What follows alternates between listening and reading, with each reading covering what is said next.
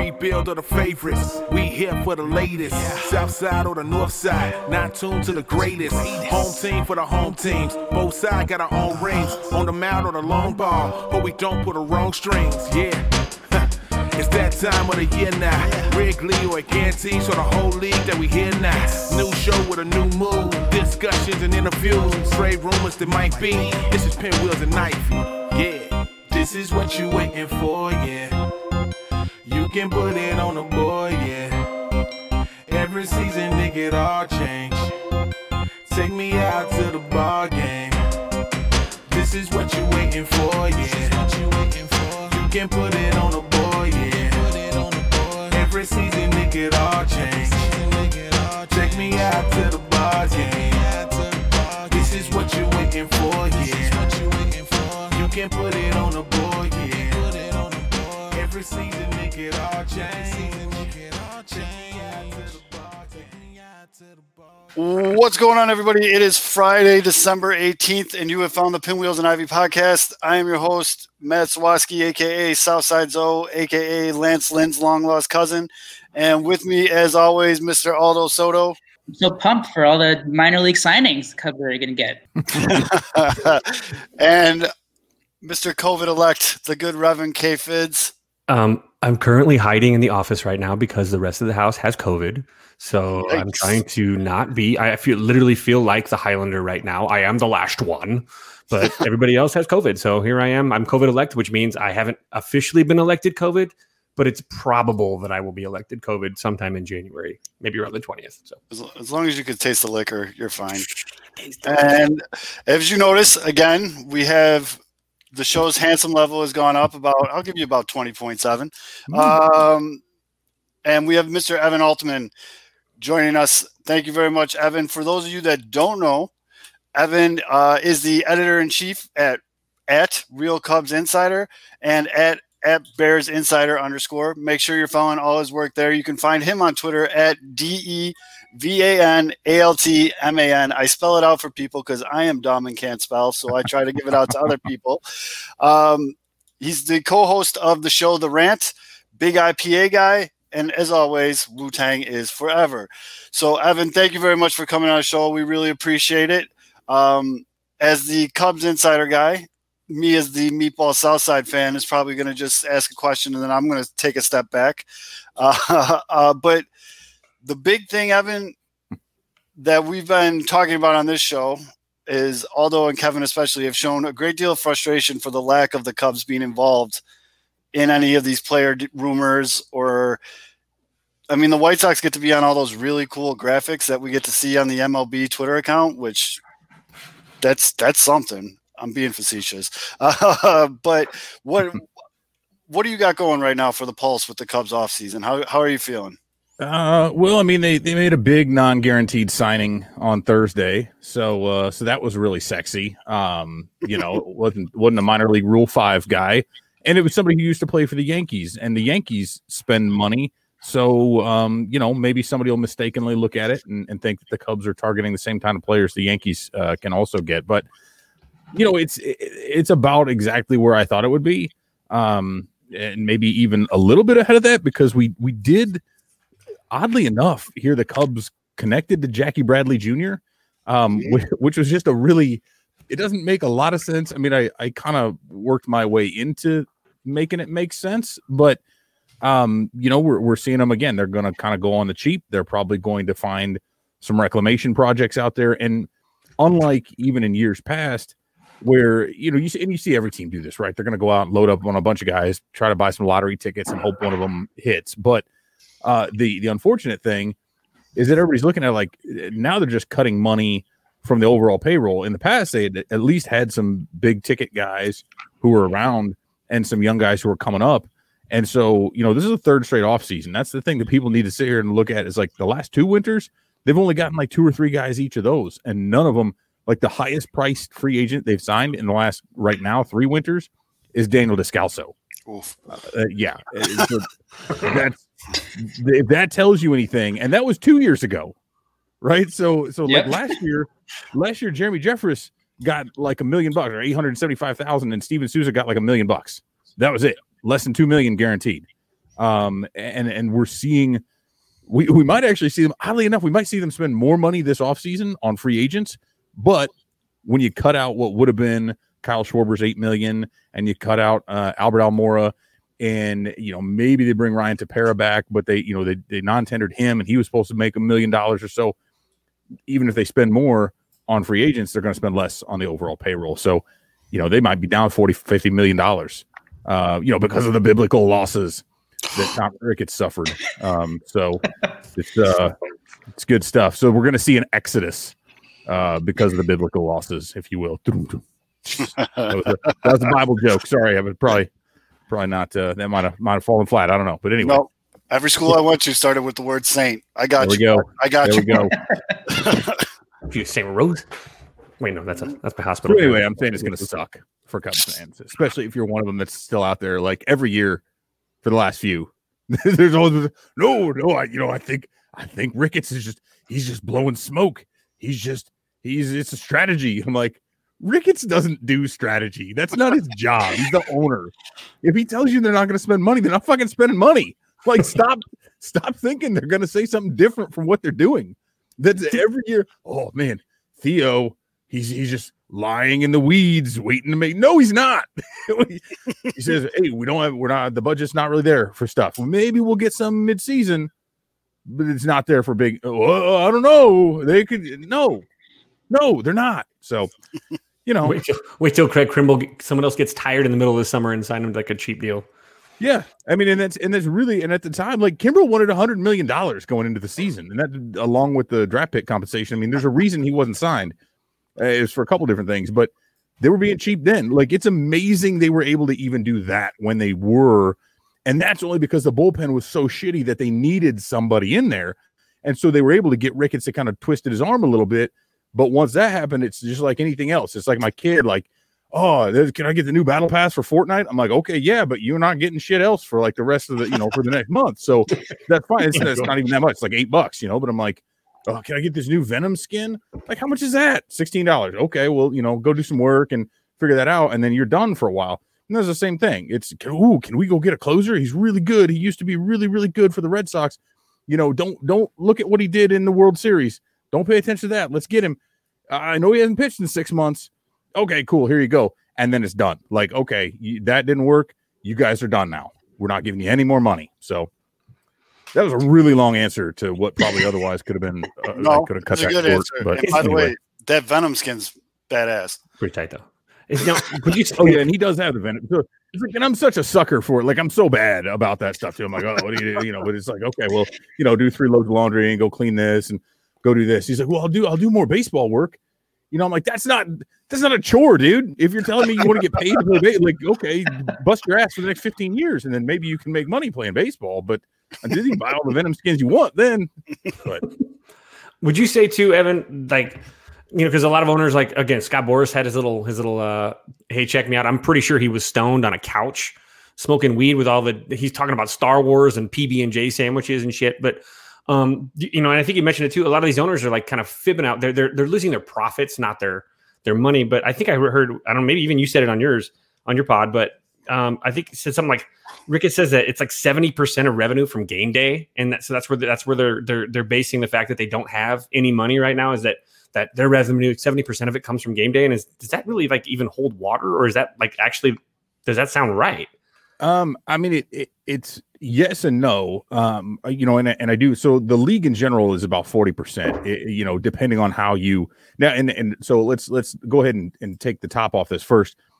There's only so much that we know that's reported, right? Like a lot of the shit that they do, especially the Ricketts, who have, Marquee Enterprises or whatever the hell it's called. It used to be Hickory Street Capital, which is supposedly their separate arm.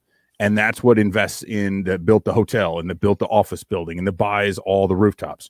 That's not the Cubs. And not only the Cubs, but both of them are privately held corporations. So it's not like they got to open their books and show us anything that they're making. So and now we get something else new too, right?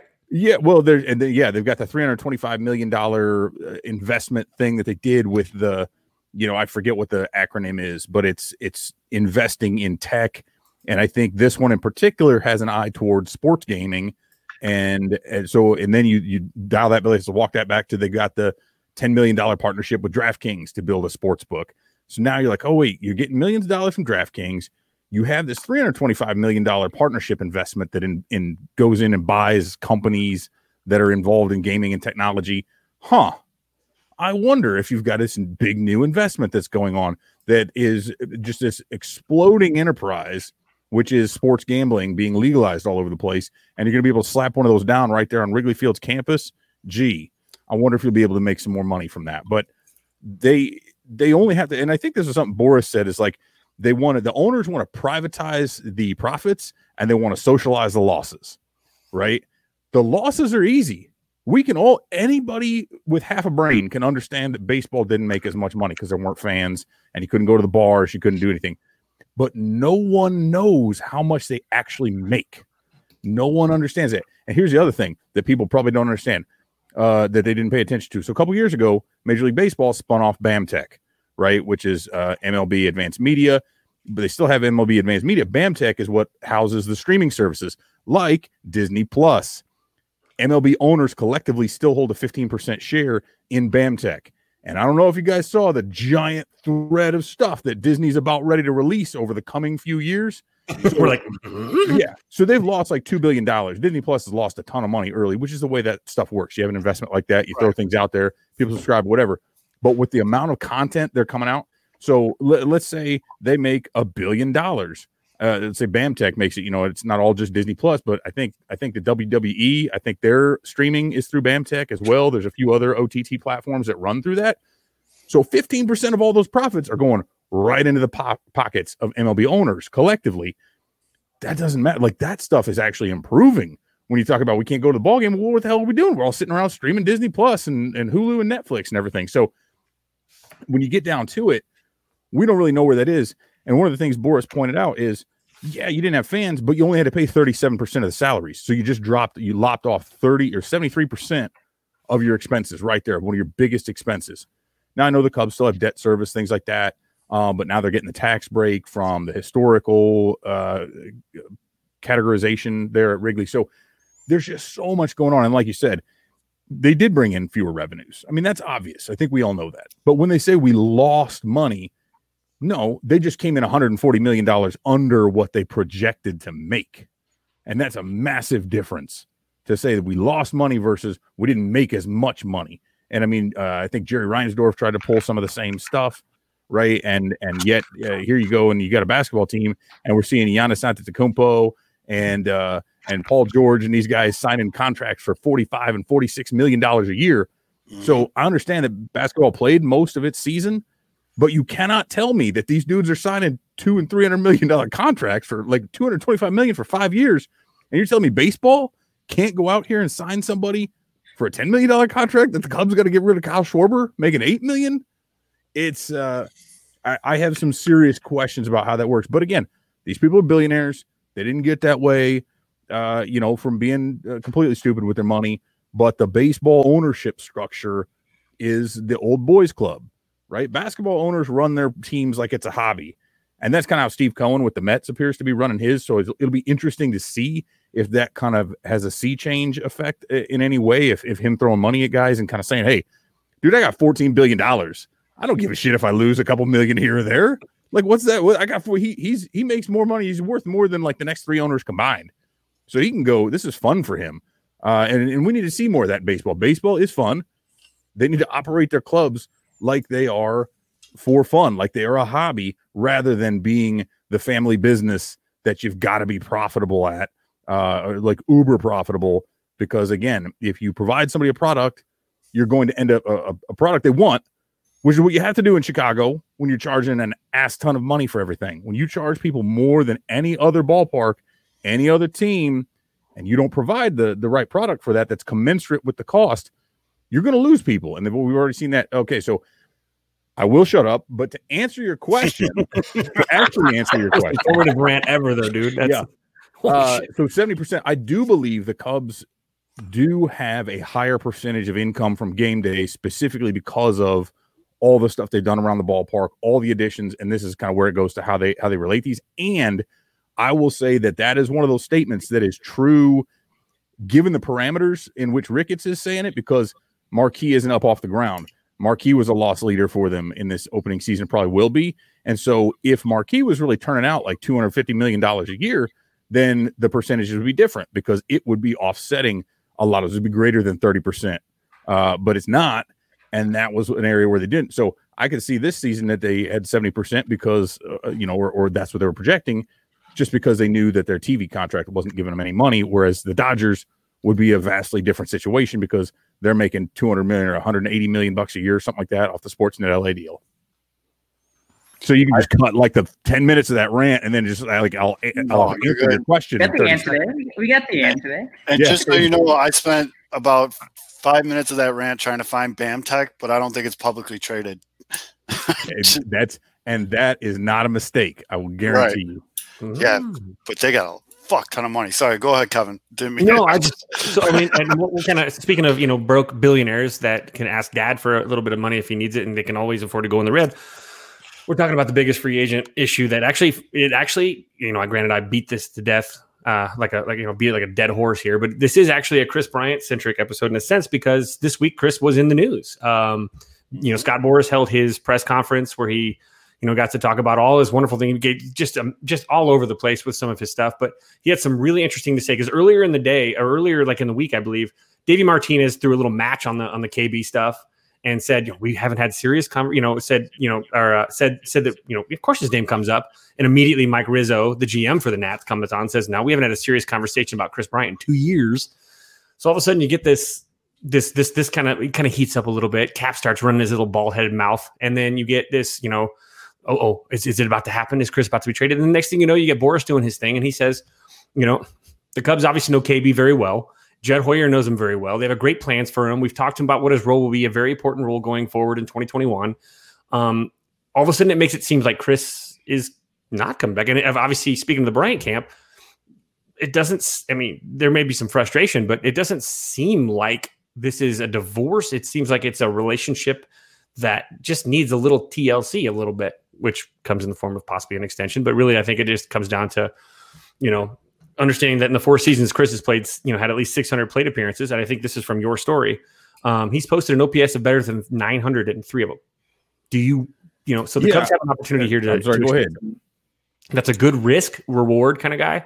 But more so, I have no idea what to think now after, Boras just sold me, made me feel like Chris is, I'm not stressed. I feel like Chris is coming back. And I think I might be wrong, but I think I might be right.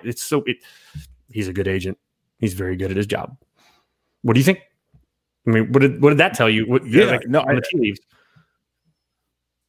Yeah, it's weird because there's a couple different angles though, and so I look at it and having really because Bryant was like one of the kind of the beacons of light, if you will, for when the team really sucked, and it's like, okay, holy shit, the Astros took a pill and Bryant fell to number 2, and the Cubs are going to get this guy who's a stud, who's going to be up in a year or two, or a day short of what his service time threshold needed to be, and or a day past, and he's going to be the man. And he was. This is like the Cubs for so long were this team that they would, the next hot prospect, and this guy would come up and he would suck and we'd all feel horrible.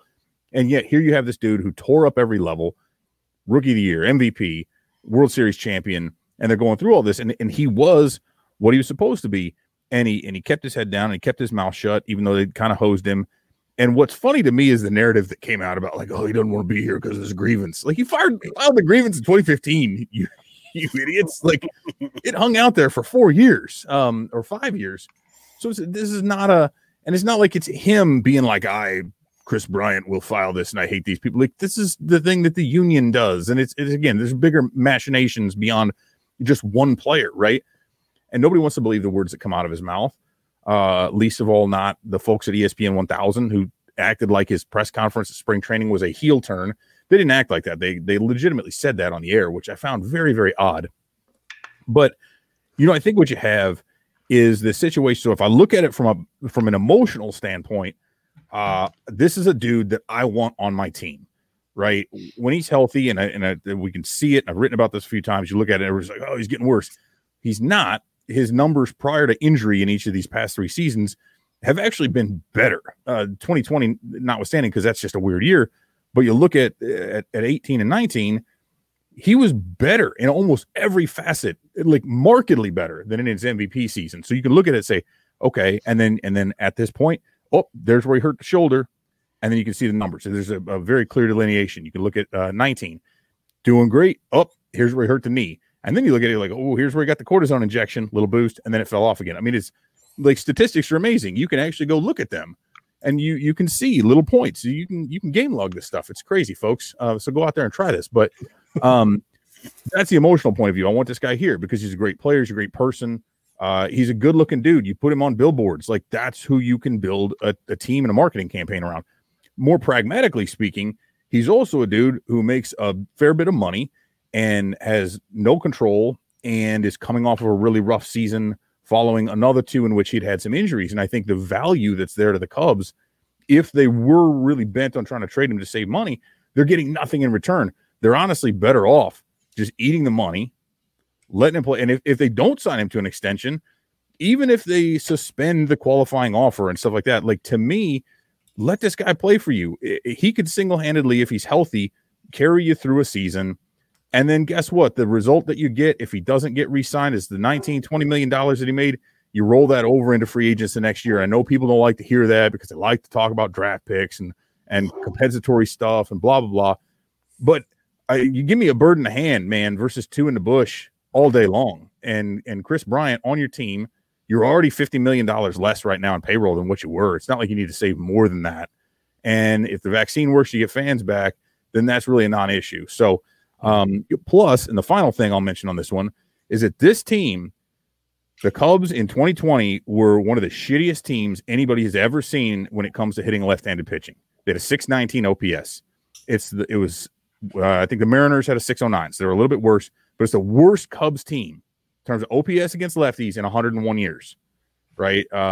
That's really bad, and that's with the DH. With the DH. Like, that's the thing. It's like, yeah, the pitchers probably could have helped in that situation. But other than Vic Caratini was up there, I think he had like an 890 OPS against lefties, and then Bryant still had like an 840, which is way below his career average against lefties. But when he's healthy, that dude crushes lefties. So if you're talking about a team that was shitty against left-handed pitching and you're going to get rid of your best hitter against lefties, well, now what are you left with? Like, that would be punting so badly on the season. So, like, he actually, makes more sense to keep in regards to their offensive profile. So there are things that make sense, be it that they can't get value, and then if he stays, he actually fits what they need. So, and then just personally, I want him to stay. So I think I feel kind of good about the chances for him. And regardless of kind of dragging him, even when they dragged him, the guys on ESPN 1000 and Jesse Rogers were saying, like, it's actually more likely he's on the team on opening day than Yu Darvish at this point, or so they say. Which is I don't want to think about that. Like, okay, that's cool. Bryant's still there, but what the fuck are you doing trading Darvish? Like, it's funny. You're punting. This is like a Matt Nagy decision. You know what I mean? Like, it's crazy. Well, and I looked it up and I found it actually while you were talking too. I actually found a clip of ESPN. A lot of time to look things up when I talk, by the way. So sorry. I found a clip of Cap talking truth about Kris Bryant's contract. Hey, John, that's okay. Found it. Got it. Anytime Kevin gets an excuse to use that clip, he's going to use that clip. Like right now. Honestly, that's okay. Hey, Kevin, I just want to sprinkle in. I'll take Kris Bryant on the south side anytime. I don't care where we put him. I'll just take him and we'll figure the fuck out. But for there's no room anymore. You have Adam Eaton. Evan, I wanted to ask you though. So let's stay positive here, and let's say Kris Bryant stays. And again, I agree with you. There's just the trade value there it's not there. They're not going to get anything close to what they should get for Kris Bryant. He stays. Let's say he gets back healthy, has another good year. What do you think Kris Bryant's next contract looks like? That's a tough one for me right now because I guess a lot of it depends on how this season comes out and how much room the owners have to continue to try to cry poor. Because clearly this is all a PR effort, right? They're trying to set this up so they don't have to give guys these big deals. But I mean, if you're looking at it, I think obviously the last few seasons and the economic environment have brought it down from where it would have been, right? And not to mention the fact that they're not, they're not buying out any arbitration years though, so there's not that give and take. I mean, I kind of want to. I would imagine. Let's see, what are we seeing guys signing for? I mean, we're not looking at Bryce Harper money. So I'm looking at, I don't know if he's looking at a 5-year type of a deal, if those things from there, because the other thing that really freaks me out is the CBA and how that's going to impact things coming into it. So, initially I would have thought, looking at 8 to 10 years in the 250 range, 240, 250 million was kind of where I was going, like a 25 to 30 million AAV. I would dial that back down to maybe 20, 25 on the high end. I think it's going to have to be loaded with some incentives, although Boris doesn't really like that a whole lot. There's going to have to be a non-trade clause in there. So if we break down some of those escalators, but it's tough, man. My guess now is just so different from what it would have been if you'd asked me that a year ago, simply because of all the other factors. And and I'm not trying to cop out of it. I just really, there's so many unknowns right now with that CBA and where they're going there, because but I do think if the fans get back in there, if this vaccine gets widespread and we're seeing full fan participation by the time we get to the summer and he's rocking and rolling and he's healthy and really going, then I think you are again looking at that 25 million a year for 5, 6, 7, 8 years, somewhere in that neighborhood that could carry him through for quite a while. But I know the other thing Boris likes to do is that he likes to do the deferred contracts. I mean, I know he worked that out with Strasburg and with Scherzer out there in Washington. And so that's kind of a way I think we're going to see more of that. So if we're looking at like direct structure, I think that could happen in there. Although, again, I will say this. I think Chris would take less, relatively speaking, to stay in Chicago. I heard that somewhere else before. For a what? A no trade clause. Right. Just throw that in there. It's an easy deal. I mean, the thing is, like, he's a dude who just everybody's like, oh, he's just a money hungry. He just wants to get. It's the opposite of that. He doesn't want to get out of Chicago. He started a family in Chicago. He started his career in Chicago. His best friends are in Chicago. Shut up, Sam. Stop saying. I mean, it's there you go. Just move. He doesn't have to move. He doesn't even have to move. It's just a little longer drive down the Ryan. He's good. I will put me on the payroll, Chris. I will be your personal chauffeur to the South Side every day. But dude, hey, you can't. You're driving Tony to work every day. Come on, let's go. You got other work to do. Somebody's gonna have to drive Tony around. Yeah, we can carpool. Yeah, we could just carpool. It'll be a nice little, It's an Uber with the larger Uber. Where we'll just carpool. Uber XL. There you go. Yeah, Uber XL. It's that Uber share thing where you like random people get in the car and you're like, it's supposed to take 10 minutes to get home, and it takes me 47 minutes to get there because we picked up 7 people on the way to drive them to McDonald's. What is this thing? I accidentally hit the button once. It was the worst day of my life. I literally got a tour of everybody's neighborhood. Terrible. Sorry. Rant. No, but I think the thing though is, like, we're seeing a guy who, again, would rather be like staying home and playing board games than going out and partying, right? And that was when he was even younger, like when he first came into the league. Like, that's just, he's a homebody kind of a think he wants security, and I think we all do. Like, if that's the thing, and you're looking at, I know he said early on, I'm comfortable playing year to year, and I think he was at the time. Then you get a little older, you start having a family, you think, man, it would be great to just know for the next 6 or 7 or 8 years or whatever, I know I am here. They want me. I don't have to go anywhere. I don't have to make any of these decisions again. I have another kid or two, and we're good, man. I can establish this base and like let my kids grow up and be in the same place. So I think he's someone who would thrive in that, maybe more so than some of these other guys who would be just chasing the money or who are maybe a little bit younger and more detached and would, just, hey, I'm cool going and seeing the world. I mean, again, he's got enough money to buy all the board games he wants and a nice condo on the lake, and he's good. I had this conversation with Little Umpire the other day. This is someone that, like, again, he's not at a want for money. Like, at this point, he's not doing anything. Nothing that he does is for the optics. Like, he's just, let's play ball. I don't think Chris really sees optics, and I think maybe someone helps him a little bit along the way, but that kid's never seen optics. That kid didn't know he was the great player he was as a sophomore in high school. He was the best player in town. Him and Bryce were, little Gallo was a freshman. Those two guys and Gallo were the best 3 players in town, even when they were sophomores. And They had no idea. Well, Bryce did, but Chris had no idea. Like he thought Nick, his brother, was the greatest player in history. Like he looked up to Nick. Like he wouldn't know that. And I look at some of these players, and I look at I'm not going to try and drag him through the dirt because I still think he makes the Cubs better. But I look at like a Javi Baez. I look at some of these guys, like a Willie. I look at these guys, and some of the stuff that they do is for the show. It's theater. They're trying to show why you should pay me, not necessarily why I'm valuable as a player. Now, Willie's shown to be valuable, but I think he's the most trade-worthy guy they have. And I think Javi's the second most trade-worthy guy they have right now because of optics, because they do play that game.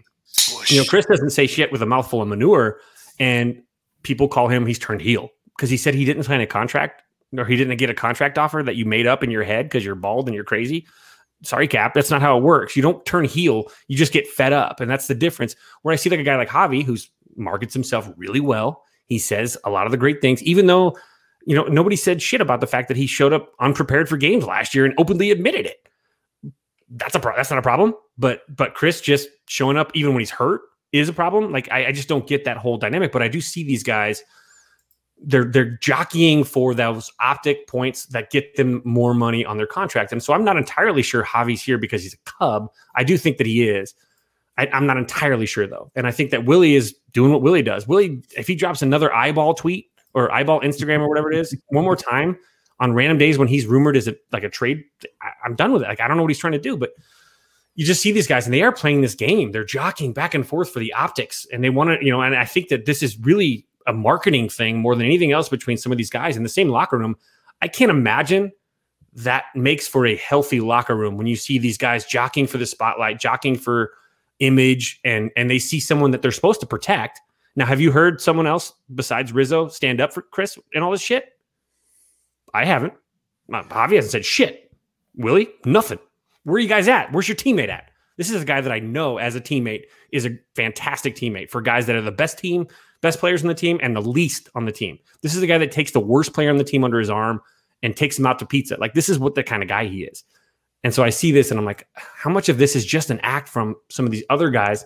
And that's what I get frustrated, obviously, with. But like, how much of these guys, Willie, Javi, are just really jockeying for that next big deal? And they know that there's someone else in front of them that's going to probably wear that cut, Chris, because he's worth more. I don't know. It just feels like it's a little bit of a game of like Game of Thrones, even almost like in the clubhouse. Yeah, and I mean, I think you have this situation where these guys kind of all came up around the same time.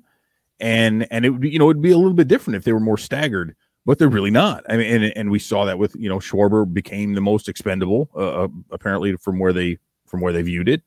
And he certainly wasn't out there gaming the system by any means, but when you have a bunch of guys who are all coming up at the same time, and from the start, we've heard this for 2 or 3 years, like we can't extend them all, then I think naturally they're all competitors, and there is going to be some of that, little get the elbows in there, you know what I mean? And maybe push this a little bit.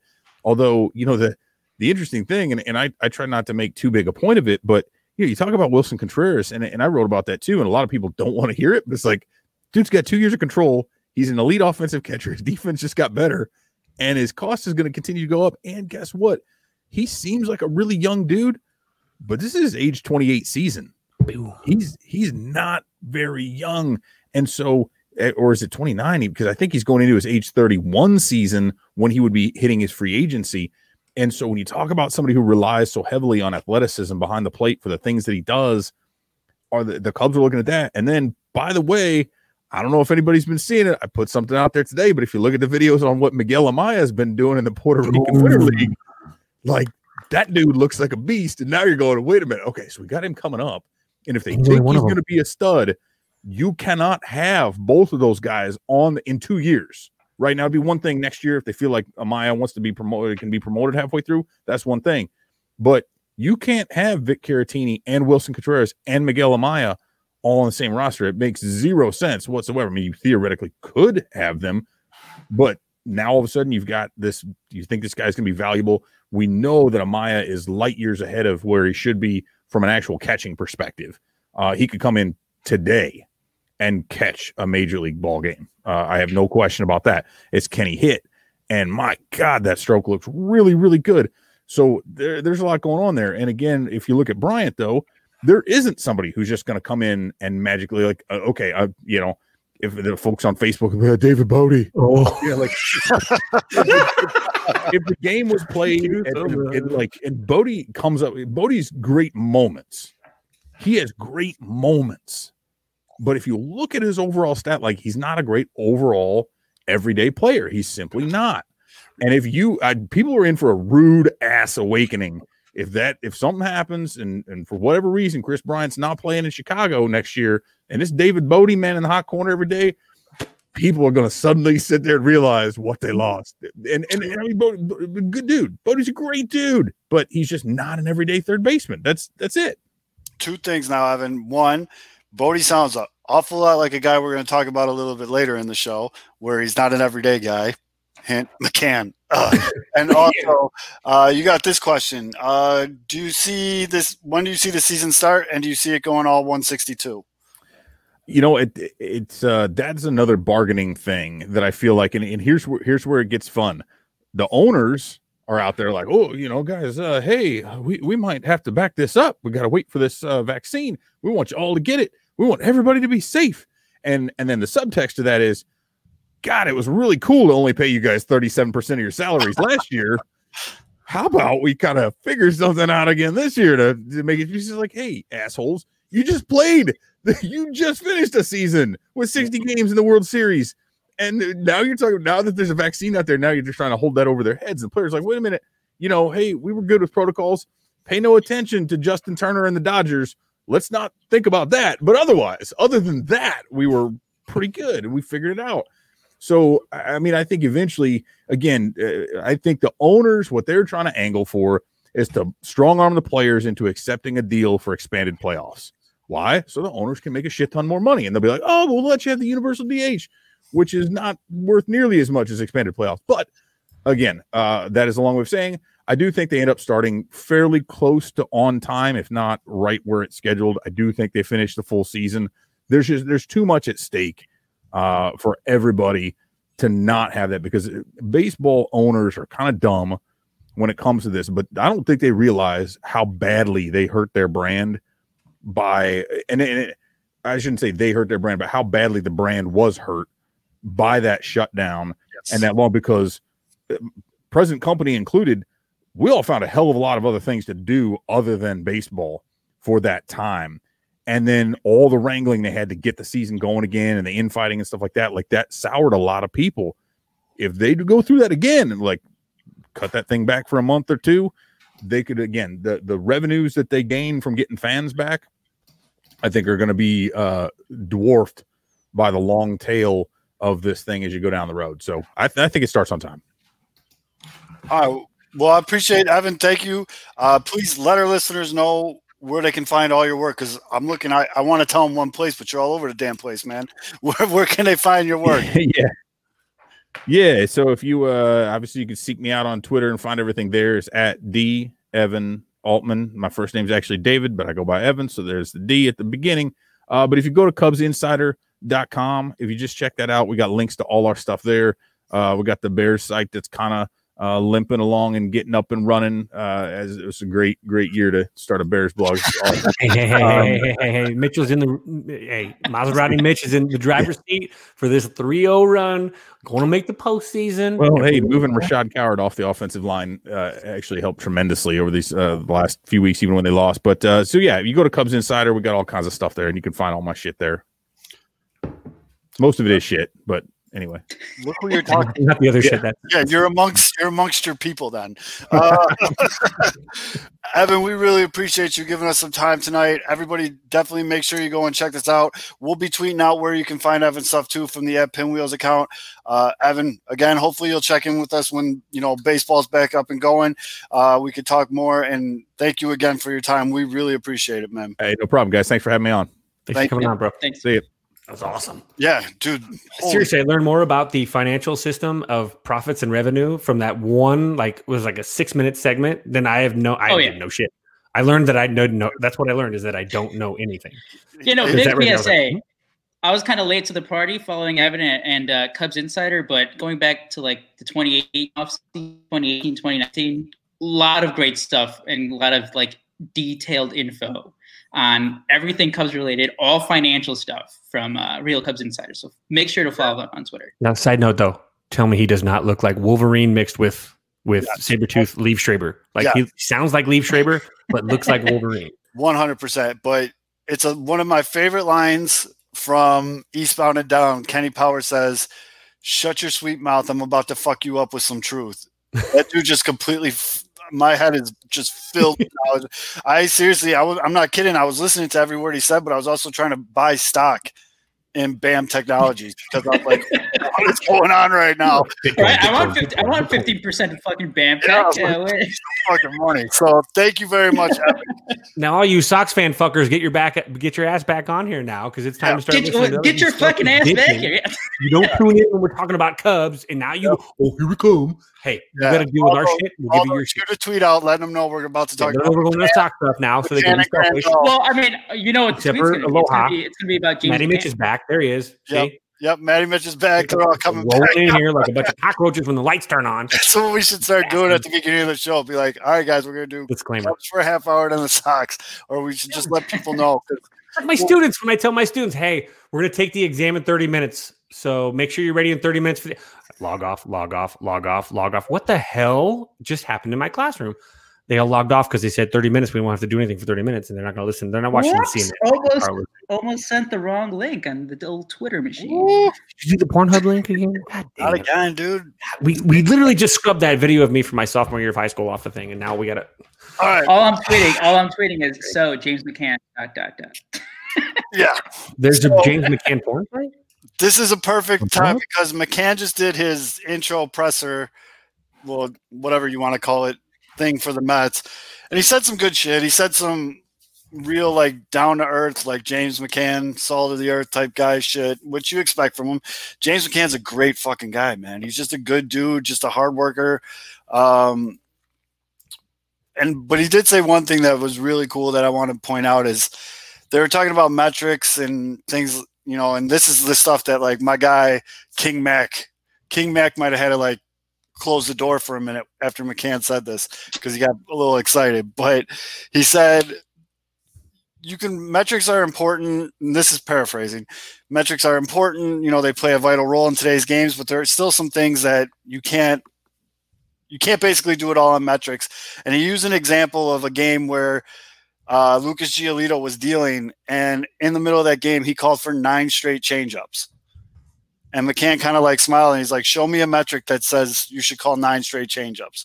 He's like, I just knew he was feeling it. It was working, and it worked. I threw 9. And so, I mean, that's cool, and that's who James McCann is, but holy fuck, man. White Sox Twitter, there's like no middle right now. It's like you're either pissed that they let McCann go, or you're part of like Grandal is going to be all world, which I threw a tweet out. I saw some dude make this graph, and I shouldn't say some dude. I should actually like find out what the dude's name is and plug him because it's a great chart. But he put out this chart. Okay, you got the offensive war going vertical. You got the defensive war going horizontal. All the way in the top right, you got JT Realmuto. He's the cream of the crop. Then if you go down a little bit, you got Yasmani Grandal. Easily the second best, if not the best catcher in Major League Baseball. And then you have, where's James McCann? James McCann's in like this clusterfuck of catchers in the middle here. Okay? So I throw this tweet out, and I know for you listening at home, that's some good listening right there. But this is where you plug your Twitter accounts up. Come on. Yeah. Oh, at Pinwheels Ivy Pod. If you were following us, watch us live. But oh yeah, his name is in the graph. Thank you, Yumper. So I threw it out there, just harmless, like, you know, like, hey, this is cool, whatever. And holy balls, did that thing blow the fuck up? Retweets and all this other stuff. His name is at Jake_TARASKA. Yeah. Philly fan. Yeah. And he's just basically talking about like how good JT Realmuto is, and he didn't want Philly fans to be like writing this off, like, well, fuck him, let him go. Like that's the best player at that position in the league. You don't just let that guy walk. But this, I mean, I'm talking like my tweets don't blow up. Like I'll get like 15 likes. It's like that meme where the kid's DJing and like 4 of his friends are dancing. Oh, yeah.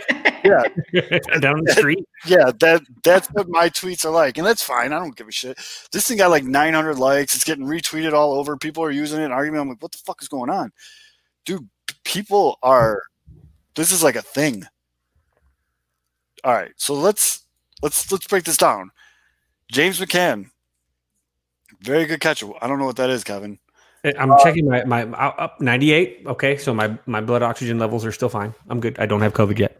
Not yet. We'll let you know the exact moment Kevin gets COVID. Breaking news. James McCann, probably one of, if not the best free agent pickup for the White Sox in a while. And when I say best, I'm not talking just talent. I'm talking about like price tag, talent. Hidden gem. Yeah, no, hidden gem. Like one of the best hidden gems the White Sox have done in a long time. He was not good in Detroit. Like he did not play well in Detroit. He might not have fit the system. He actually said in his presser today that getting non-tendered by Detroit was the best thing to ever happen to his career. So obviously there was something not working in Detroit. Detroit sucks too. So whatever. Well, I just want to break it down. James McCann. Yeah, hit him with something. So he started getting full playing time. He made his MLB debut in 2014, but he got started to get regular playing time in 2015. So from 2015 to 2018, his highest OPS was 733. That was in 2017. But other than that, 683 OPS, 629 OPS. And the year before the White Sox signed him to that free agent deal, 581 OPS. Yeah. So they sign him and they're just like, all right, we got a backup or whatever. At that time, the catcher position was just not great for the White Sox. So I was like, okay. Yeah, the Bucs at that point, they were trying to get what they got with McCann, just a bounce back guy, a change of scenery guy. And they got that with McCann. And we say it every time any Chicago team signs a guy, and don't lie, you say it too. Whoever's listening to this, I'm talking to you. You say it too. Oh, maybe a change of scenery is all he needed. Maybe he's gonna come here and turn it around. We say it all the time. I say it. That's just code for this guy was like really sucked where he was. Hopefully he isn't as bad now. Yes. And that's true, Maddie. Tigers ballpark does suck. And to answer this question, Maddie says, why can't you like metrics but still believe going by your gut is a correct move? You absolutely can. I would prefer that you do. That's the perfect balance. Yeah. That's the perfect balance. But so McCann comes, with the White Sox, he had about 90 good games. Yeah, like with the what? Because I mean, again, 2020 was only a 60-game season, and he played in like half of those. And then he was in the first half of 2019. Then he got exposed in the second half of 2019 when he kept playing every day, and his numbers were again really, really bad for like half of 2019. Yeah, so he just, I mean, plain and simple, this is what I'm going to say about James McCann. James McCann is a great ball player. He's a guy that you definitely want on your team, but he's not an everyday starter. I don't think he's an everyday catcher. And I think he's going to play well for the Mets. I think he's going to handle those big time pitchers very well, just like he did with Lucas Giolito and Dallas Keuchel and the rest of the staff here in Chicago. But it's also mind-blowing to me to see White Sox fans act like we just got rid of the second best catcher in the league and we kept some guy that was in the middle clusterfuck of average, when it's really the other way around. Yes, Yasmani Grandal he's the second best catcher in the league. And but what about his batting average? I just have to do that. No, and that's fine. Or that guy doesn't swing the bat. Dude, the White Sox strike out a fucking ton. You need guys that take walks. Like I mean, that's the thing. I don't get. Like everyone knew what Yasmani Grandal was. You're getting a great defensive catcher. Well, he'll have the occasional like pass ball, and yeah, we did see that in 2020. Every catcher in the history of fucking catching has pass balls. Right, but we're also talking about a guy who is going to probably like lead your team in walks. Again, the White Sox for years, even when they've been good, they just don't have guys who get on base on a consistent basis. And even when Yasmani Grandal, struggling with like a batting average, you can still count on him, working deep at bats and getting on base via the walk. You need that. You need that in your lineup. And again, a guy who has really good power. he's going to get you like 20 plus home runs every year. And again, the defensive, well, I guess not the great defensive versatility, but you can give Jose Abreu some off days at first base. Right. And I don't even think we're going to need that anymore, but that's a whole other whatever. But the whole thing, it just comes down to, I know we hate talking about money, but like in saying how much a guy is worth or not, but like, were you going to pay James McCann $8 to $10 million to be your backup catcher? Come on, guys. That wasn't ever going to happen. No, you're not giving him 4 years, $40 million. And that's it. Be happy for James McCann. He got to go to a team. They're not, I wouldn't say they're a powerhouse by any means, but they can contend with that pitching staff. You're immediately a contender in my book. He gets to catch top level talent, elite talent. He's going to fit in real nicely there. It's just people. This whole thing is just mind blowing. Like, because they're getting greedy. Yeah. Sox fans are getting greedy. They want everyone. If there is a prospect or player at free agency, they must be for the White Sox only. Calm the fuck down. You have pieces. Take the pieces now. You don't need the big whale. You got the whales. Shut the fuck up. Take the pieces. No, take another whale. Is a backup catcher who's overpriced. Grab somebody else. Everybody else. Well, no, you don't even need Springer. Honestly, the White Sox don't need Springer to win World Series. They need a better 4 or 5. Hell, it would help. They need bump help. That's about. Really, I don't even. They're not like. God dang! It's like it's that kid that everything they say everything is mine. Here's I bought this new play set from GI Joe. Mine. I just bought a mask set. Mask will be right back, and so will Venom. Nope, mine. I just bought a new Batman figure. Mine. White Sox fans right now are mine. And here's the thing. The White Sox do have a lot of pieces. It's a uniquely put together team. I wouldn't mind, one more like a Marcell Ozuna in that lineup, and I don't think that's asking too much. I think they'll be fine without it. I also think that the expectation, one of the reasons why you get that train of thought is because we know that they're in the bottom tier of payroll, and we know that they have money, and we know that it's an attractive team to come to despite what some people may think of the manager, or despite what people think of the owner, or did Ryan ever go this far all in with the Bulls? Well, he had Michael Jordan. Yeah, but he gave Michael Jordan nothing. He gave Michael Jordan nothing for his last 2 years. Yeah. That guy didn't pay Michael Jordan until his last 2 years, right? Am I right? Is Jerry Reinsdorf? Wait, what do you mean? Is he before what?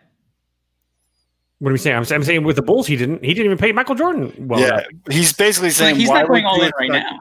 No. What I'm saying is, what are you expecting? Like, are you trying to ask a zebra to change its stripes? Like, it's not going to happen. So, unless it's like the only way in terms of just I'm never going to understand the White Sox fans who are arguing McCann versus Grandal. That debate just falls on deaf ears. But the only way I can be I'm kind of upset about it is okay, so you're obviously not paying McCann, and which is fine. You shouldn't pay your backup catcher nearly $10 million a year.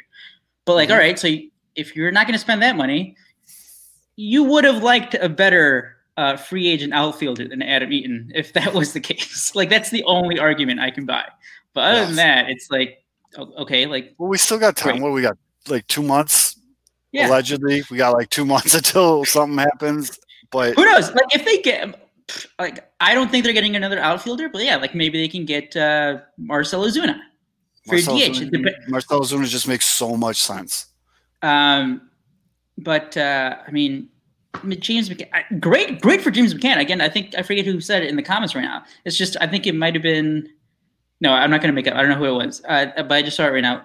The White Sox fans just fell in love with another guy. That was that came up and he was signed in 2019, and that's still before the Sox got good, before all the guys came up. So that was still part of the rebuild, and it was a guy who was actually good. So the Sox fans just fell in love with the guy who was hey, he was here from the start of this. But come on, he helped me through the dark nights, right?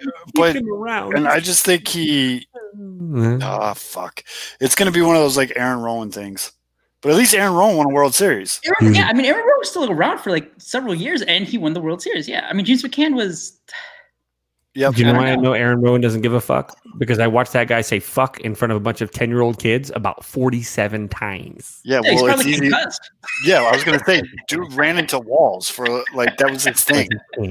Like, his thing was I ran into walls.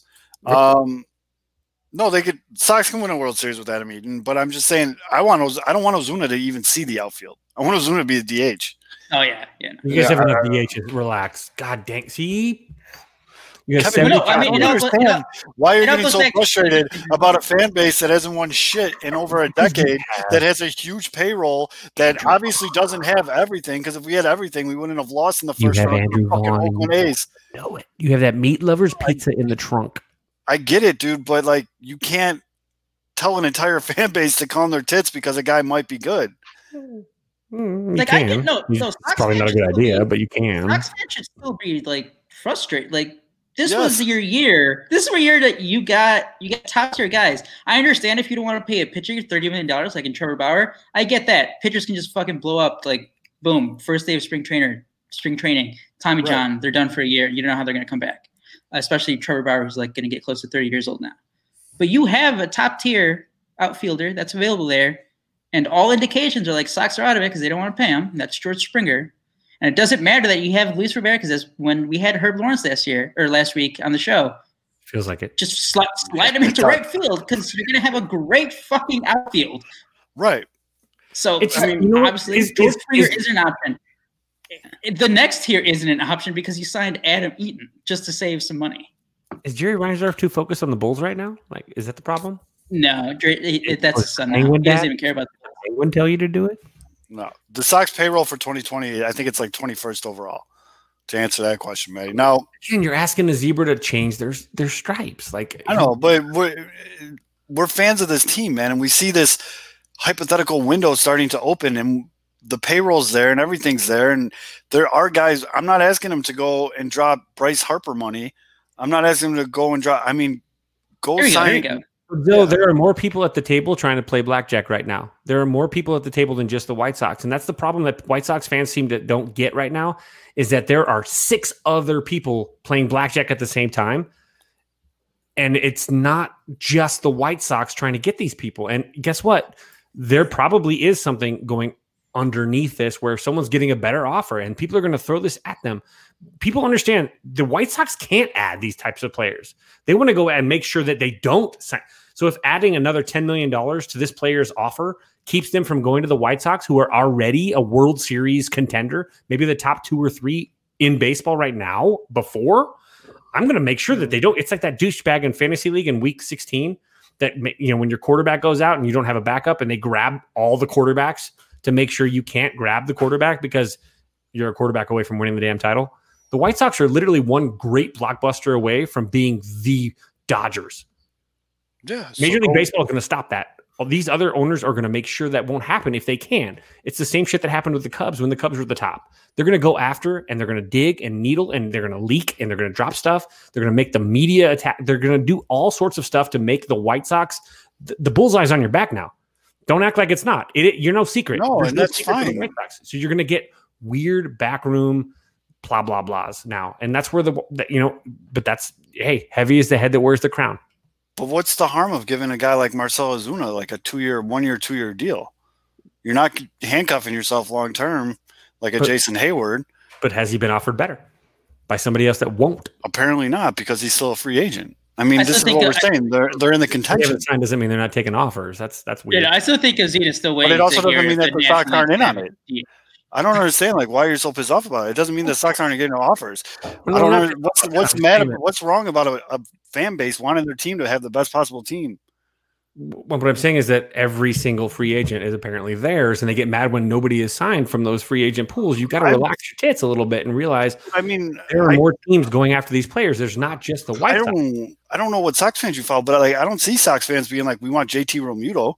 I don't see Sox fans saying we want Marcus Semien. I don't see Sox fans saying they want Didi Gregorius or any of these guys. They're specific players. About every single free agent in the last 2 weeks. Send me a tweet of a White Sox fan wanting JT Realmuto.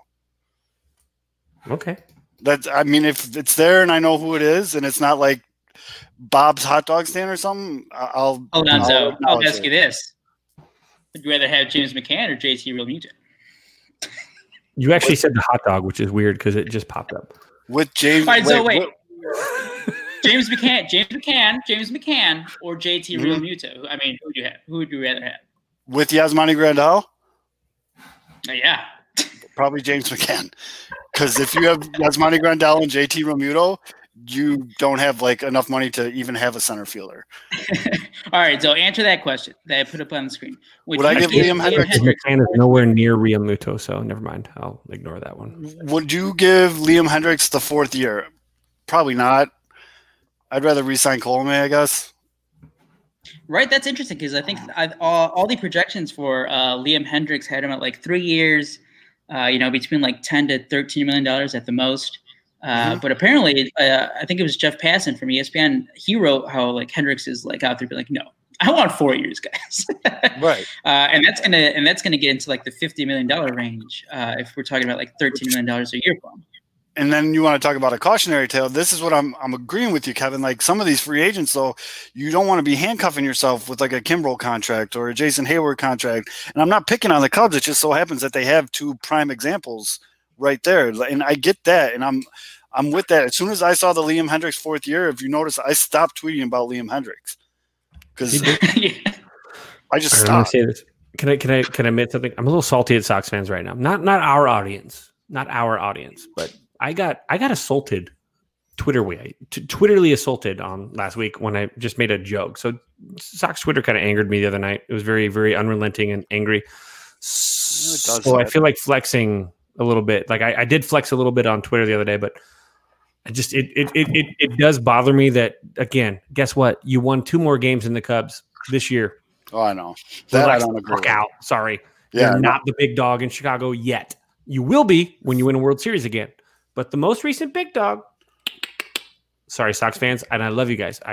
Our show fans, hey. Yeah, but I get that. They're just as bad as Cub fan meatballs, and their IQ is just as low as Cub fans. What? No way. No, but you catch some people. Some people you catch on a bad day. Some people. Twitter is a tough place to be tongue in cheek. Kevin, are you telling me that Sox fans didn't appreciate a joke being made of them? Like, come on! Of course they weren't going to play along. What was the joke? I jokingly said, literally, like, well, hey, next time you guys bring up, hopefully it pans out. So the next time that Ed Howard is an MVP or something like that in like 4 fucking years. Oh, I'm like, shut the I was making a joke. It was a tongue-in-cheek thing. It was actually a compliment to Eloy and Cease. Yeah, it was a joke. People took it seriously.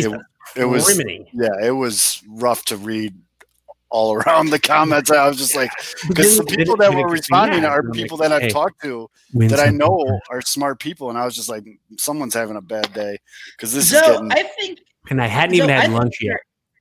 I think you're actually on it with Colome. I don't think his market is that great. You've seen what he can do for you. He's reliable. I think you can get him for pretty cheap, and I think you probably have pretty good with him for 2 more years. Yeah, especially with the rest of the way the White Sox bullpen looks like. I think the White Sox bullpen is very good. You need that end piece. But the more I hear Katz talk, he did a great interview with Chuck Garfien yesterday. All White Sox fans, I strongly encourage you to listen to that. Holy fuck, man. God bless you, Don Cooper. I hope you're sitting somewhere drinking endless beers on a beach somewhere. But if this goes how I think it's going to go, whoo, baby, I'm happy about this move. But that's the thing is now Hendriks wants the 4th year. I think you got to get off the Hendriks. George Springer is starting to talk about how much money he wants. It's a good idea in theory. You don't spend that much money on George Springer. I still don't think Adam Eaton's a guy, but you just don't do it. But DJ LeMahieu, I think DJ LeMahieu has a pair of watermelons between his legs because the Yankees offered him a huge deal, and he's like, not even close. $25 million apart. Not even close. $25 million apart in this economy. Crazy bastard. But, I mean, that's just insane to me. And there's still a lot of big names out there. And I don't know if – let me ask you right now, think about it. And honestly, I don't think I know the answer. Who do you think is the biggest free agent who's signed so far? Well, I'm not saying Adam Eaton. It might be. That's the thing. Like, has there been a bigger? Jonathan Holder is a Cubs legend, Jonathan Holder. The biggest, the biggest name that's moved has been Lance Lynn. Right, but the biggest free agent. Think about it. Like, who's the biggest guy who's been signed? Eaton. It's probably It's probably like Trevor May. Trevor May, I think he got like a 2-year deal. Or James McCann. James McCann got the most money so far. Yeah, probably James McCann. I mean, it's been super slow, guys.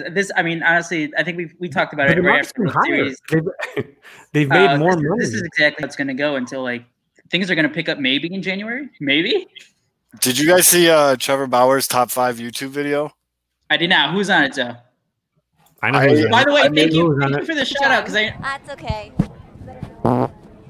He was. Thanks for the shout out, Joe. And I know you were just being nice, but I know when you put in the chat, you're like, can somebody see this video and see if the Sox or the Cubs are mentioned in it? So thank you for that. I know there's no way that the Cubs are mentioned for Trevor Bauer, but thanks for including. Yeah, I with him, who knows? Dude, just to troll everyone. Yeah, I made it through like 2 minutes on that video. And I was just like, all right, I'm out. Someone else watch this. We got kids in college that write for us that can watch this because I'm not watching this. I think it was both New York teams. I think it was the Reds, and then I think he like threw the Astros in there to be a Jag. No Angels? Maybe Angels? Oh, I think he threw the Angels. I don't know. I stopped. But holy shit, man. Let's talk. I mean, if someone asked me like what the new baseball free agency looks like, I will go look at what Trevor Bauer's doing. He's a content factory. I mean, him and his agent, what's her name, Jen Latta or whatever, I don't know. They're killing it right now. I'm not hating that game, but he's not signing until March. A lot of these guys aren't. No. Yeah, like probably. It's crazy that some of these contracts are not that shocking. They're normal contracts. I thought everyone was broke. Like everyone, yeah. It really does. Like you look at some of those 1-year deals for starting pitchers. It's like $10 million. Like Robbie Ray got like I think like $10 million. Robbie Ray's one pitch away from his arm falling off. Like he literally squints in pain when he throws. Yes. I'm going to butcher this name, but this is a guy. He pitched for the Reds, and it was like I thought was like a low tier free agent that like the Cubs can like maybe take a chance on. Anthony Disclafani. He got like $8 million. I'm like, what? $8 million? I'm watching MLB Network. Does this mean that friend of the show, Chasen Shreve's going to get like $7 million? If we keep hyping him up. Chasen, you better buy us some shit once you get that $8 million deal, son. He's going to sponsor our new line of Chasen Shreve, Pinwheels, and Ivy. We should do every week. We should do the why you should sign. We should do like a segment. We should just do the like a 1-minute thing on why your team should sign Chasen Shreve. I'm in. All right, that's a new segment. We're gonna do. We'll start it now, so go. No, it's at the end of the show. We're gonna do it at the end of the show. But dude, I'm watching. So I sit here and I work, and I'm surrounded by computer monitors, and on this monitor over here, and a makeup desk. And a makeup desk. Well, I gotta look. You think this just happens? I have MLB Network on this screen all day, just noise in the background, whatever. They are talking about Jake Odorizzi. Or Doozy, whatever the fuck his name is. Or Dorizzi. Like he's Nolan fucking Ryan, man. There's nothing else to talk about. They're talking about the Tampa Bay Rays today and how they're good and they are and how their front office is smart and they do all this stuff and they're like, and you know who they might sign? They might sign Jake Odorizzi. And World Series. I'm like, what the fuck is going on right now? That this is what's happening in free agency. That a guy like Jake Odorizzi, he's a good pitcher by all stats and all sense of the word, but dude, they're talking about like he's not that guy. He's not the piece.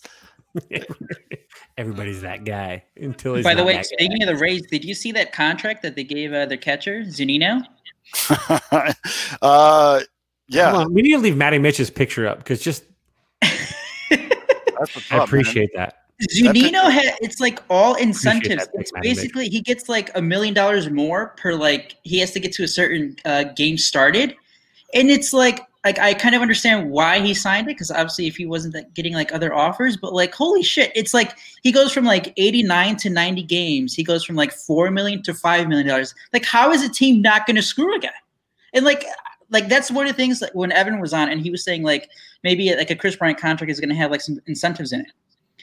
But like, would you even do that as a player? Like, why would you want to do that with a player? Like, that was the whole thing with the Manny Machado and the Sox thing. Remember, it was like, yeah, if by like year like 8 you get to like 600 plate appearances, you'll get that option money. And it's like, well, yeah, obviously players aren't going to be too fond of that because we've seen it in prior things where like you're definitely going to get screwed if your team can save like $1 million, $2 million on your contract. Right, and it's dude, and then you got guys like Nelson Cruz is like 107 years old, and he's rolling into teams being like, I want 3 years, I want 4 years. Dude, you are good. You hit the shit out of the ball. You're going to be a good DH somewhere. But, bro, like, come on, man. The fuck? What I feel sometimes I'm looking at, like, reading this news and all this stuff, and I understand the whole thing now is your agent works through social media. You know, I'm going to leak this out and see, That's you know. the whole market, dude. Right. And I get all that, but, like, if I'm Nelson Cruz's agent, he's like, hey, put out there, I want 4 years. No, Nelson. No, I'm not putting that out there. That's a terrible idea. Yeah, that's a terrible idea. Barely. Unless you want me to like leak a video of you bench pressing a horse or something. Like that's a terrible idea, dude. I'm not doing that. But this whole free agency, I mean, I understand it's going to be optics, dude. It's going to be optics. But I get you got like COVID, you got the shortened season, you got broke billionaires, and I say that very sarcastically. You got like, and I don't. It's just all very weird to me, and the shit that people are arguing about is also very weird to me. I just don't get it. I don't get it. These clubhouses are right the dog now, days, man. There's nothing. Instagram accounts. These young players know. It's the Instagram. It's the optics. It's what makes you look sellable, less than actual. It's less quality and actual production. It's more optics, and this is where you're getting though. This is why you see some of these players that are getting as close as they can to breaking like league rules when it comes to social media. They're trying to share as much as possible. They're trying to become influencers, if you want to call it that, and that's what they do. And look, Tim Anderson doesn't have to market himself to show that he's a badass hitter. You know why? Because he's a badass hitter. But you're going to get other dudes that can't hit water if they were swinging a rake at the top of the boat, which is a weird. I just made that up just now. That was a really bad idea. But some dudes that are mediocre, average, below average major leaguers are creating cool accounts, and people are like, oh God, why can't we sign this guy? Again, I don't judge Javi Baez, but the fact that we even give a shit about how the fuck this guy tags means nothing. You know why? Because who put the ball there? Not Javi. Javi was a receiver. You are not a good receiver without a great quarterback. Again, these players that like to market themselves are out there marketing themselves. And sometimes they don't follow the graph because you know what they do? They follow the gram. Was James McCann part of that like White Sox club dub thing? Remember those dances that Zach Collins was doing and all that? Yeah, he did. He did like some super hillbilly dance. Because they relate to you. You got related to you. We can't leave. He did the dance on the club dub. See? I feel my friend. It's just wild. But one of probably the funniest comment to this graph of catchers is someone wrote there's no way this chart is accurate. They said no way this chart is accurate. I know what you're going to say. I was told that Wilson Contreras is the greatest catcher of all time. So who's the shittiest one on this graph? Like I'm trying to figure out who is Kurt Suzuki. No, Robinson Chirinos. Huh? Or Tucker Barnhart. Depends on what you're looking for. Not far from Kurt Suzuki. What the hell? This is offensive WAR and defensive WAR from Fangraphs since 2018. You know, Wilson's like really bad. Literally lower score than the guy from fucking Men in Black. I was very surprised to see how low Wilson Contreras' defensive WAR is. No, his defense was like. That's why everyone was like trashing Wilson Contreras because his defense was just like his defensive WAR. All the metrics that go into defensive WAR for catchers, he was just awful before 2020. And I guarantee you, this chart changes when you do defensive WAR for 2020. Oh yeah, Yeah, like if sure. it's only one Wilson season, moves, I think Wilson moves a ton on this list. Like he moves. But one other thing I want to point out on this chart that was brought up maybe 1,000 times in that tweet. That John Ryan Murphy exists in this world? No, Tyler Flowers. Hmm. I mean, Tyler Flowers right here on the right. He's trending right on the mean line there. I didn't realize he's been like that in recent years. He'd be some of the people that aren't convinced Zach Collins is that guy are starting to campaign for Tyler Flowers to be brought in as the backup catcher. That's a good. Well, I think we jokingly brought it up. Pull it up again. Pull it up again real quick so I could just. So who do you want as the backup catcher? Metric, right? That's the defensive war. Defense is on the bottom line. Yeah, so Tyler right, Flowers, left to right. Christian Vasquez, and Austin Hedges. Tyler Flowers is the most valuable defensive catcher in baseball. No, Austin Hedges is the best defensive catcher. No, I'm saying besides Austin Hedges. Oh yeah, and Christian Vasquez and Yasmani Grandal and JT. Tyler Flowers is literally just on the cusp of being part of that elite tier defensively. Yep, can't really hit, but yeah, great backup catcher. Who gives a shit how he hit? So. My guy King Mac made a comment, and I know he was roasting someone else because that's just what Mac does. But yeah, see, look at I'd call Mac comments, but he said on Twitter, and I agree with this. I mean, Collins is really a 3 outcome hitter. You know what I mean? Like, is he though? He's like a 2 outcome hitter, strikeout or a strikeout or a walk. Yeah. I mean, yeah. What was it? In 2019, he had 1 hit. It was that home run. That home run in his first game, everybody was like, "Yeah, that's what I'm talking about." And then he went like 1 for 29 or something. I mean, if you're a metrics guy, if you're an eye test guy, I mean, 1 for 29 is 1 for 29, dude. I don't give a fuck what. But that's why it's not even that. It's everyone said it. His swing is long. There's a big hole in his swing.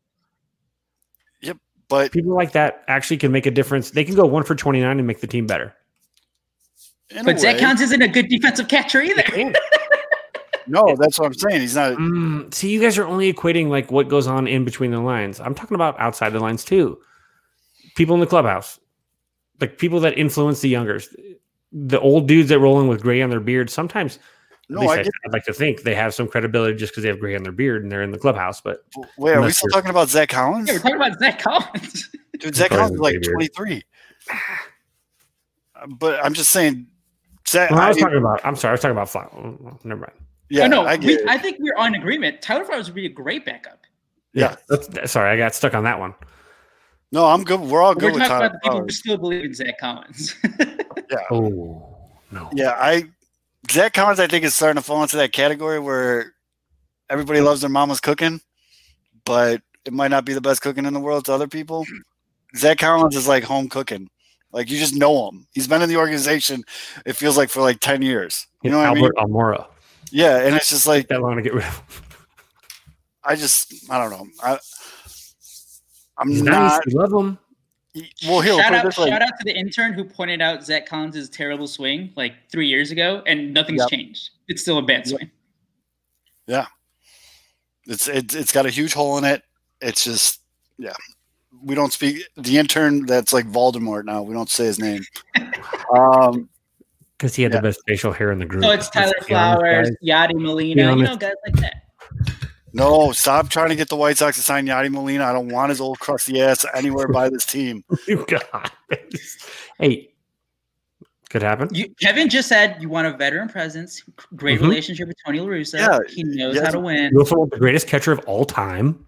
Per Sox fan, Cardinals fans. Per himself. Per his own Instagram account. He's the greatest catcher of all time.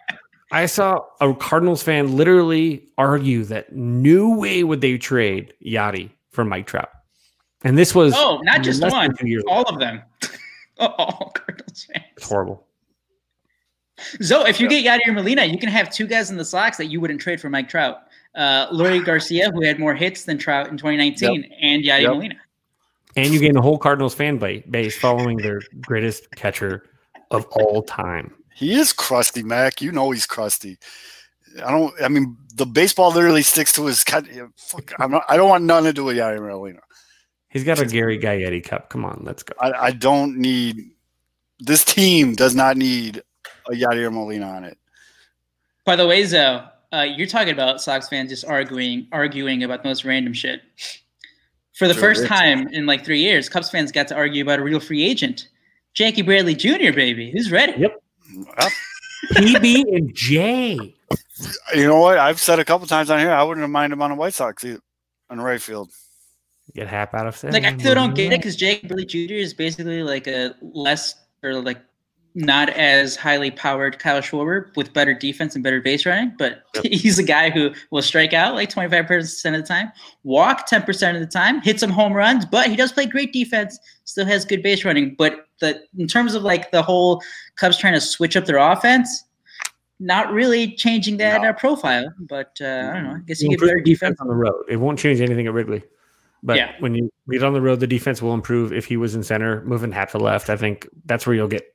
Because there's less. Kevin, you know what the most exciting thing is? Like, are the Cubs actually going to spend some money? Like, because Jackie Bradley Jr. is going to cost like maybe $8 to $10 million. I feel like this is the Tinder account that like gives you the the ding where they're like, maybe we matched up, cool, but there's not a single response to any private message after they've already liked it. Because you're like, yeah, we just got you, and you're like, oh, next thing it was like the Tinder match. By the way, the Cubs message first. Yeah, the Cubs message first. Jackie Bradley Jr. like liked it, but then there's like no actual response back. I have no idea. We're trying to. It's a pyramid scam. So Tyler Flowers made $4 million last year. That's not much. The White Sox can totally throw him $5. Give him an attaboy bonus. Dude, in this economy, throw him $3 and tell him to be happy. That's true. Get your hillbilly ass back there. Let's go. Fuck, man. It's just, oh my goodness gracious. Or do you trade Grandal and then trade for James McCann? Yeah, might as well.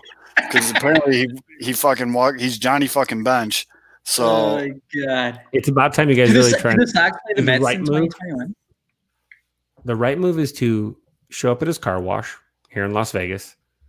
Tell him to forget all of his obsessions with aliens and Sasquatch and bring Jose Canseco out of retirement for the new Sox. Fuck out of here. Did not expect that name. No, holy cow.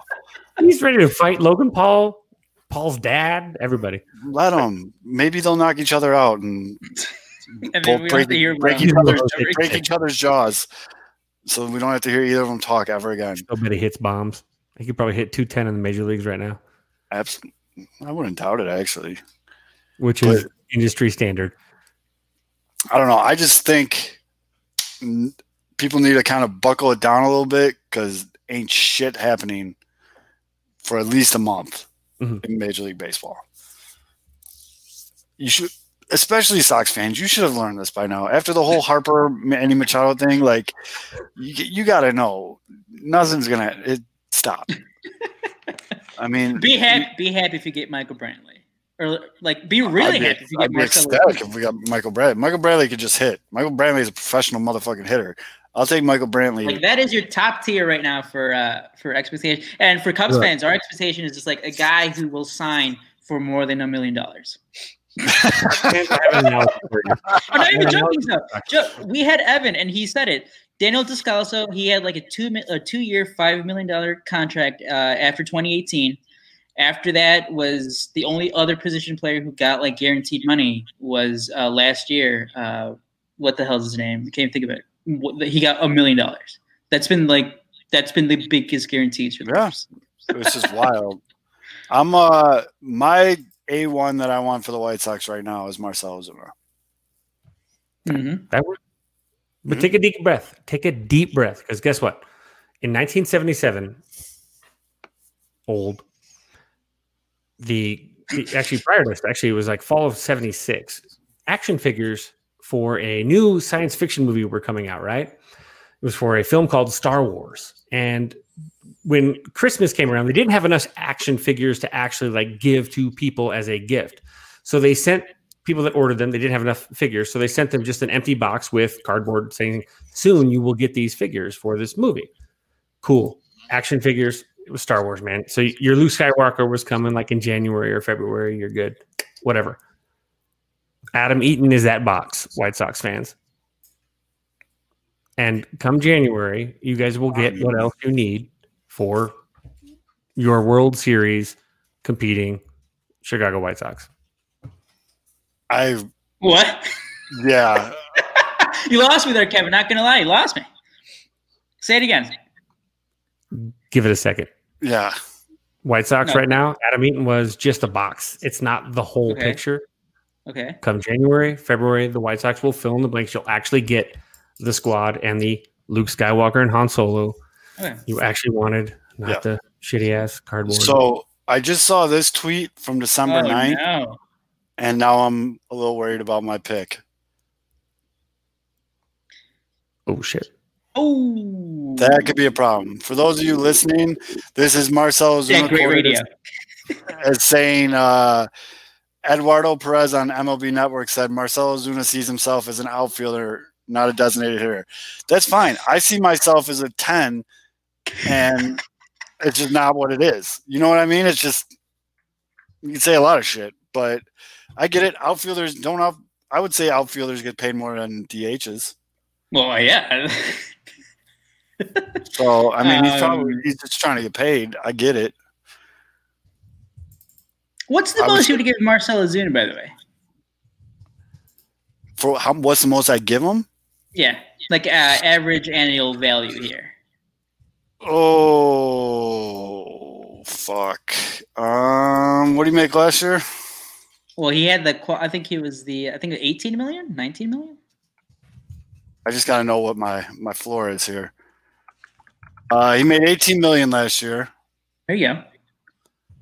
So, I mean, you got to give him a little bump. He was first team All MLB DH. Dude just hit fucking bombs. I mean, and remember, he wants to be an outfielder. He wants to be let's rephrase it. He wants to be paid like an outfielder. I mean, if you can, the way that smart players are going about it right now, they're fucking signing 1 and 2 year deals because who knows where this, where baseball is going to be in 1 or 2 years with the players' contract and all that shit and the CBA and all this shit. So if I'm Marcelo Ozuna and the White Sox call me up and say, yo, we'll give you 20 mil. You'll play the outfield every once in a while because Eloy is going to do some stupid shit. But mainly you're going to just be a DH in a fucking super juice lineup where you're protected on both sides. You're playing in a hitter-friendly park. You're probably going to pad your stats to get an even bigger paycheck from somebody else down the line. 20 mil, 1 year deal. Let's go win a fucking series. All right. Now, if that costs you not getting Hendricks, the fourth year that Hendricks wants is what's going to cost us from not getting Hendricks. Okay. Well, that's true. Too long? Yes. Thank you, Jerry. And I'm handsome. I don't know what's going on. I'm super overtired. This is what having a kid does to you, then fuck, man. But plus getting shit on. But yep. Oops. Nope. I got pooped and peed on in the last 48 hours. I saw that tweet. You had to go straight to the shower. Party. Yeah, dude. I mean, that was like, holy smokes. But you call I don't see, and I know other teams, there's apparently the Nationals are the front runner for Ozuna right now. Are they? They're looking for Pop. The Nationals are hilarious. We brought it up with Evan Kevin. You brought it up with the GM's comments how they haven't had any conversations about Chris Bryant, and then obviously before that, Dave Martinez said we have had conversations about Chris Bryant, but every time there's been a report this offseason about the Nationals being interested in Chris Bryant, there's always been like a report right after it says like, no, Nationals, they don't even know if they can afford Chris Bryant's salary for 2021. But then like at the same time, it's like the Nationals are in on JT Realmuto.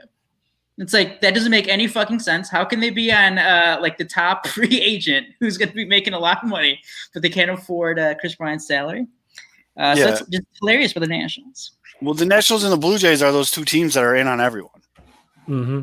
The Blue Jays are like sacrificial. Like, there's a kid in Puerto Rico right now that just picked up a baseball and threw it 95 miles an hour, and the Blue Jays are signing him tomorrow. They're literally in on everyone. Every name you see. That's why I got the hat on. They signed me. They drafted Chris. They literally, it's unbelievable, everything. But Yeah. By the way, did you see the Mets are like now in on Nolan Arenado? Yep. Front page of MLB.com. Also, Nolan Arenado is the player version of what you were just talking about. So everything is Nolan Arenado. Something has been tied to Nolan Arenado for now 2 years. Yes. Mm-hmm. Waiting. Yeah. The Rockies might be tied to. It's gonna be waiting. Arenado. I mean, if anybody pulls it off, I think it's the Mets. Mm-hmm. I don't know, and someone could tell me if he's like a scumbag or like if he like has a past, because it's this day and age he probably does. But I like the cut of the Mets new owner's jib. I like Steve how Cohen? I like how he handles his baseball ownershipness. Scott Boras said he had a pair of big apples. Big apples. But he's not scared, dude. He's out here and he's on the Twitter streets talking shit, answering fans, very transparent, but without giving everything away. I mean, he's into it. It's nice having an owner into it. Yeah. And like I said the other day on this show, if Rick I just picture what would happen if Rick Hahn tried to do that shit. Imagine if well, worse, go deeper. Imagine if Jerry. Imagine if Jerry got on Twitter. Yeah. Just said, fuck it. Let's go. Yeah, let's go. Someone get me this iPad. Well, him and La Russa can teach each other computers. Tony, take this down. By the way, shout out to Tony La Russa for pleading to a lesser charge there. It's always good to have good lawyers. It's reckless. It's He's probably not going to spend a day in jail. He's probably going to get it, was it work release, I think? Yeah. Probably a 2K fine. And yes, you're right, Maddie. Hahn 100% is on Twitter. Oh, no, he definitely is. Yeah, 100% is on Twitter. He has definitely responded to several White Sox fans who have shit on Rick Hahn for like. Okay, so we're at that part of the show where if you watch us live on Thursday night, you get to lose money with us. I am on Darren Waller. I took the over on his receptions. Hold on, I took a bunch of shit tonight. I'm trying to bet my way out of a cold streak. That usually ends well, right? That's usually how you work. Dig up, stupid.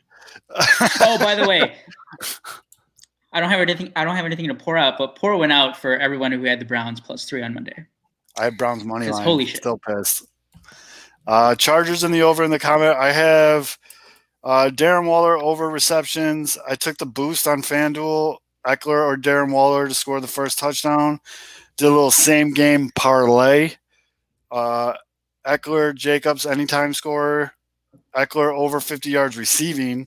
Waller over 65 yards receiving. And Aguilar over 57 yards receiving. All those thinking. Yep. I don't know, Kev, you got anything you like tonight?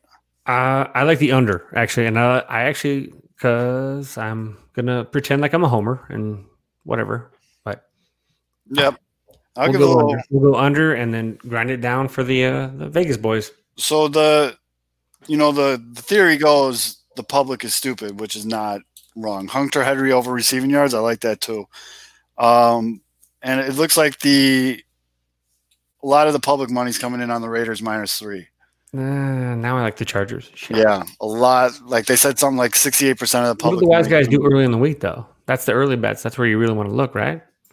Isn't it the early bets and then the ones right before the game? Aren't those the two times you want to look? Last, Alpha, Omega. I don't know. Both these teams fucking piss me off. They both are inconsistent.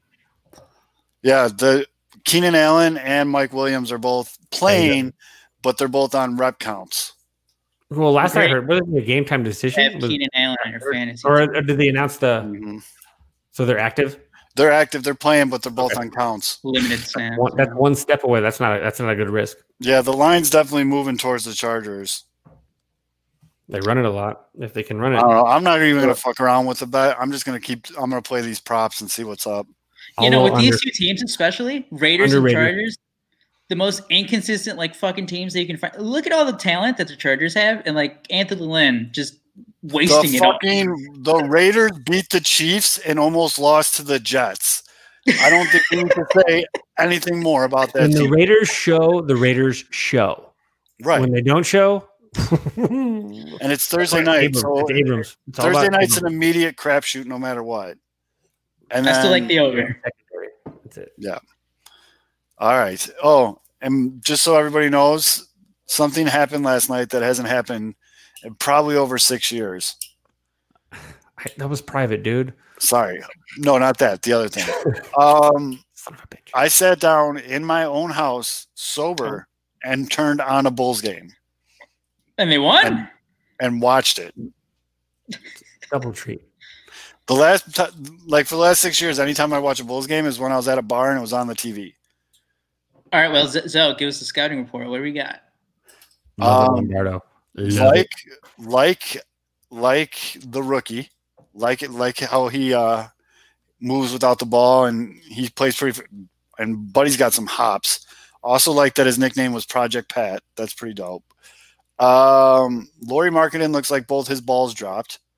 He started like getting aggressive. I loved every second of it. He's got to hit that step back. The only thing I'm nervous about, Zach LaVine, Kobe White. Do they fit well together? Oh, NBA Zoe. I don't know. Do they? I almost think that. Well, they both are volume shooters.